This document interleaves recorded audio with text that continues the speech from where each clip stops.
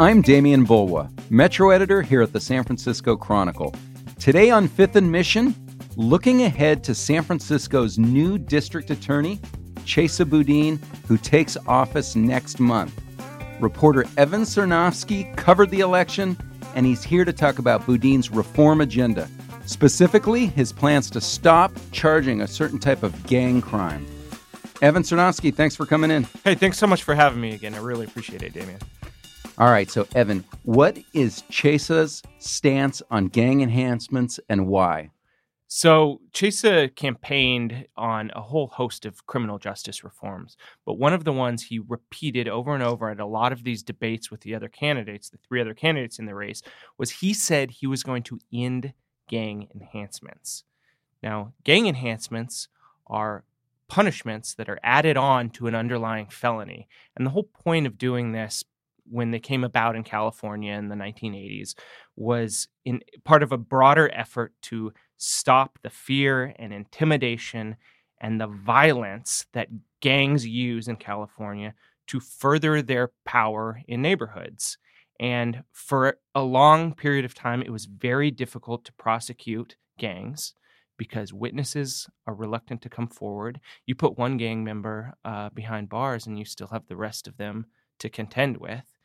And ultimately, over the decades, there's been what a lot of people have seen as a negative repercussion to these laws.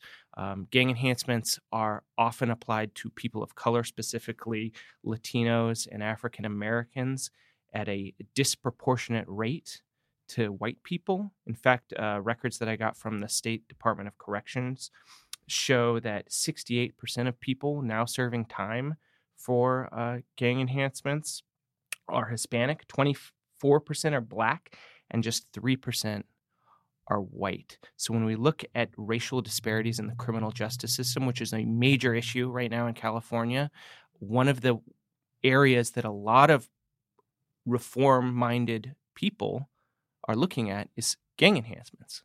Okay, so you have outlined the gang enhancement law in your story recently. It really talks about not a specific crime like robbery or assault or murder or what have you, but it talks about doing anything that either promotes or kind of sells the gang or increases its value in the neighborhood or sort of assists in its operations, right? Right. So you might have an assault, which somebody might commit because they beat somebody up, or a robbery because they want to rob them. But then the idea of the gang enhancement is that crime was done to further the gang, to promote it or assist it. And so if you drive an associate to a retaliation against a rival gang and the prosecutors can prove that you did that, that would be kind of a classic gang enhancement. Right. It wasn't just the crime itself. It was that the crime was part of the organized criminal gang activity that is so pernicious in some neighborhoods, or at least was around the time that gang enhancements came about. Since these laws have been in effect, we've seen a pretty dramatic decline in a lot of the violent crime associated with gangs. And now, as a society and as a city like San Francisco, we're starting to take a hard look at whether or not these are laws that we should still be enforcing, because it doesn't look like it does like it did in 1988, for example, when a lot of these gang laws went into effect. I mean, if you look back in like 1986 and 1987, there was well over 100 murders a year in San Francisco. A lot of that was attributed to these back and forth killings between gangs. This year, we've had 38 homicides in San Francisco with less than 2 weeks left to go in the year. We're on track to see one of the lowest violent crime rates in the city's, in city's history, and certainly the last 50 years. And of course, the long-running debate with any of these crime numbers dropping is, was it stronger enforcement or was it more progressive ideas of like rehabilitation, that really did it? And no one often agrees on that. No one can really say for certain what has driven crime up or down. But a lot of people point to a number of factors, whether it's better technology that we have, better assistance in solving crimes, strategies around anti-violence, community organized type things like San Francisco's Street Violence Intervention Program, which brings Sure. community workers into the neighborhoods to help resolve some of the disputes. Well, let's talk about where this fits in with San Francisco politics in general. Chesa Boudin comes from the Public Defender's Office, and the head of Right. that office, the late Jeff Adachi, was working very hard to kind of tackle racial disparities where you see the numbers in the criminal justice system. And the former DA, George Gascon, was interested in that as well. And the idea seems to be it's not enough to just recognize these numbers. We need to kind of dig to the bottom and see if we can remedy this in San Francisco, right? Right. So when you look at some of the racial disparities in incarceration rates, for example, Chesa often points to the fact that San Francisco jail is 50% African American. Half the inmates there are Black, where about 5% of the city's population is Black. Now, that's not to say everybody that's in jail is from San Francisco, but a large amount of folks who are serving time in jail or awaiting trial are from San Francisco. So one way, now that we have the statistics and kind of a granular way to look at them, is to go, okay, well what's going on here where Black people and Latinos are serving so much longer sentences than white people for a lot of times the same crime. And someone like Chesa would say, well, a gang enhancement is one way they're doing it, because they're not only serving time for the assault they committed, like the white person who's in the cell next to them, they're also serving 5 extra years on top of that because of the gang enhancement. Sure. And of course, I think people will kind of recognize some of the comparisons over the years. Drug enforcement is one, right? Where depending on how you do it, whether you are just going after kind of street level users and dealers rather than some of the established people that have drug networks, you might hit, certain type of people. You might hit poorer people, for example. Sure. I mean, gangs, unfortunately, tend to operate in poor, minority, socially vulnerable communities. There's no Pack Heights gang, for example, but there's been gangs identified in Bayview Hunters Point and in the Mission and in the Western Addition.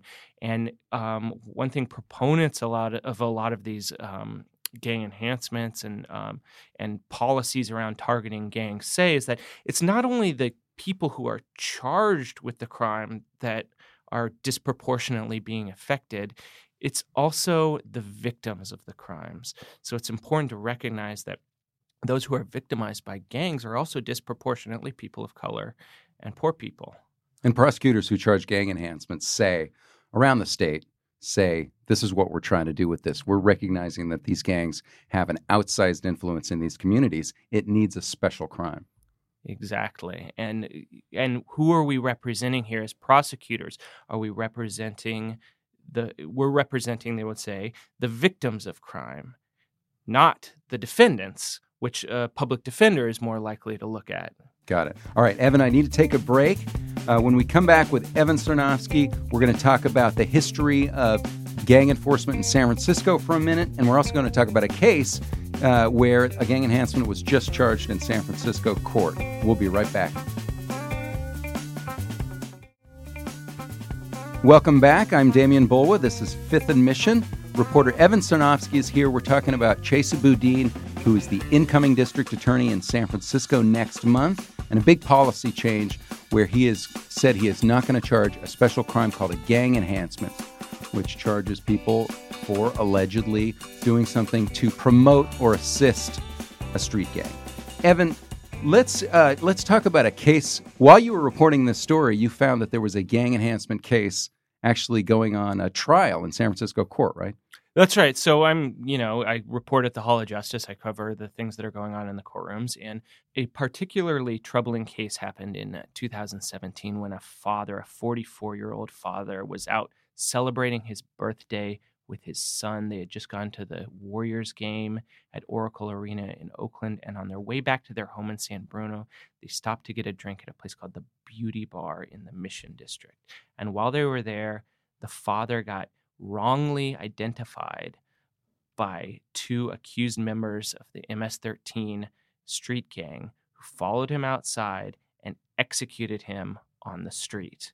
Now, one of the accused killers, Jose Mejia Carrillo, is accused of coming up from behind Mr. Martinez, shooting him in the head and executing him, while the other accused member of the gang, Alexis Cruz Zepeda, is accused of a criminal street gang conspiracy in which he assisted in this hit. He essentially stood guard and then distracted George Martinez, allegedly, while his alleged accomplice committed the homicide. Okay, and that case is in trial now. A jury is still deciding what to do with it. Right. So that closing arguments just happened, and Mr. Mejia Carrillo is charged with murder, being a felon in possession of firearm, and then finally a gang enhancement, something that Chesa Boudin said he will no longer charge. Okay, and the other guy who was accused of distracting and a conspiracy, he also is charged in his count, though, in some of the same language, right, about assisting and promoting a gang in that gang conspiracy charge. Right. The criminal street gang conspiracy charge is a charge that directly references the statute of the gang enhancement, which is effectively a conspiracy to further the gang, to further the violence, to further the fear and intimidation that makes gangs so powerful in neighborhoods. Okay. So they might get extra time on their sentences for this, but I think what people who are against gang enhancements would say was just charge them for the violence, charge them for the underlying crime. Right. Chesa Boudin, the elected DA, has said specifically that he's going to still charge violent crimes like murder, and first-degree murder still carries a 25 to life potential sentence. So whether or not there is a gang enhancement for an extra 10 years on here, the defendant is looking at a very long and strong punishment. Okay, but the family you spoke to as well of George Martinez, the victim, and they were worried about how the case might be charged if it happened in the future, if it's not done by the time Chesa Boudin takes office. Right, so sentencing might not happen. The case won't be fully resolved until Chesa Boudin takes office, and it's really unclear exactly what the fate of the case is when he takes office which is making the family a little bit nervous. They don't even know, of course, at this point whether or not these alleged killers are going to be convicted, and they're still mourning the loss of their, like many families, they don't want charges taken off the table. They want everything out there. Exactly. And look, let's be clear here. This is a case where the alleged perpetrators are still facing hefty sentences. But I think what a lot of proponents of gang enhancements point to with a case like this is that it still is important to recognize that gangs exist and they're a problem, and they commit violence in San Francisco. And by taking gang enhancements off the table, a lot of proponents of that law say it fails to recognize the basic underlying reason for the law in the first place, which is that gangs are a problem and they need to be dealt with for the sake of the neighborhood and the people that live there. And without things like gang enhancements, it's very challenging to prosecute these cases because witnesses are reluctant to come forward, as I said in the beginning, because there's a whole network of people behind the defendants who can step into those roles, who can intimidate witnesses and commit other kinds of crimes that in the furtherance of the gang. Yeah, power in group numbers. Exactly.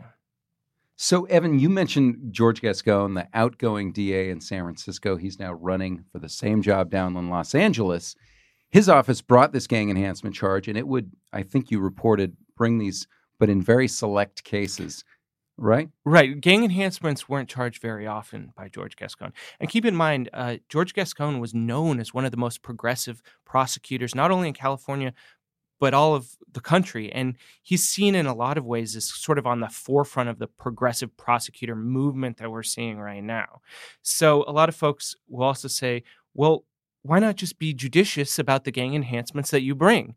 Why unilaterally do away with a law where in some cases it might be necessary to bring those charges? But one thing that we have seen is as George Gascon is running now for LA district attorney against a more traditional tough on crime head prosecutor like Jackie Lacey, who's, still charging death penalty cases, for example. He's now backed off on his stance on gang enhancements. And in a recent debate that was being streamed online, he said that he would no longer charge them as DA of LA County if he's elected.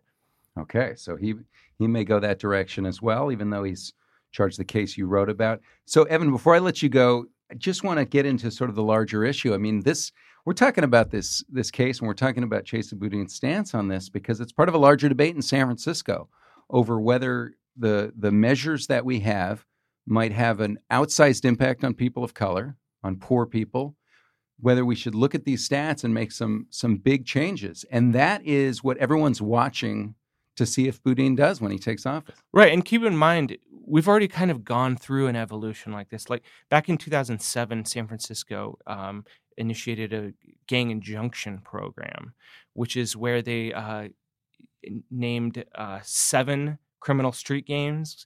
They identified 5 neighborhood safety zones, and they civilly charged 150 people with being members of gangs. Yeah, they essentially sued them in like nuisance lawsuits, right? Right. And a lot of the criticism with the gang injunction program, which actually sunsets at the end of this year, at the end of 2020, will effectively no longer have that program. All of the people named in those gang injunctions were either Black or Latino, and that was heavily criticized by former, now deceased public defender Jeff Adachi, who criticized the gang injunctions as, adding stigmas of being in a gang to people who are listed, increasing racial profiling by police against the people who are on the gang injunctions.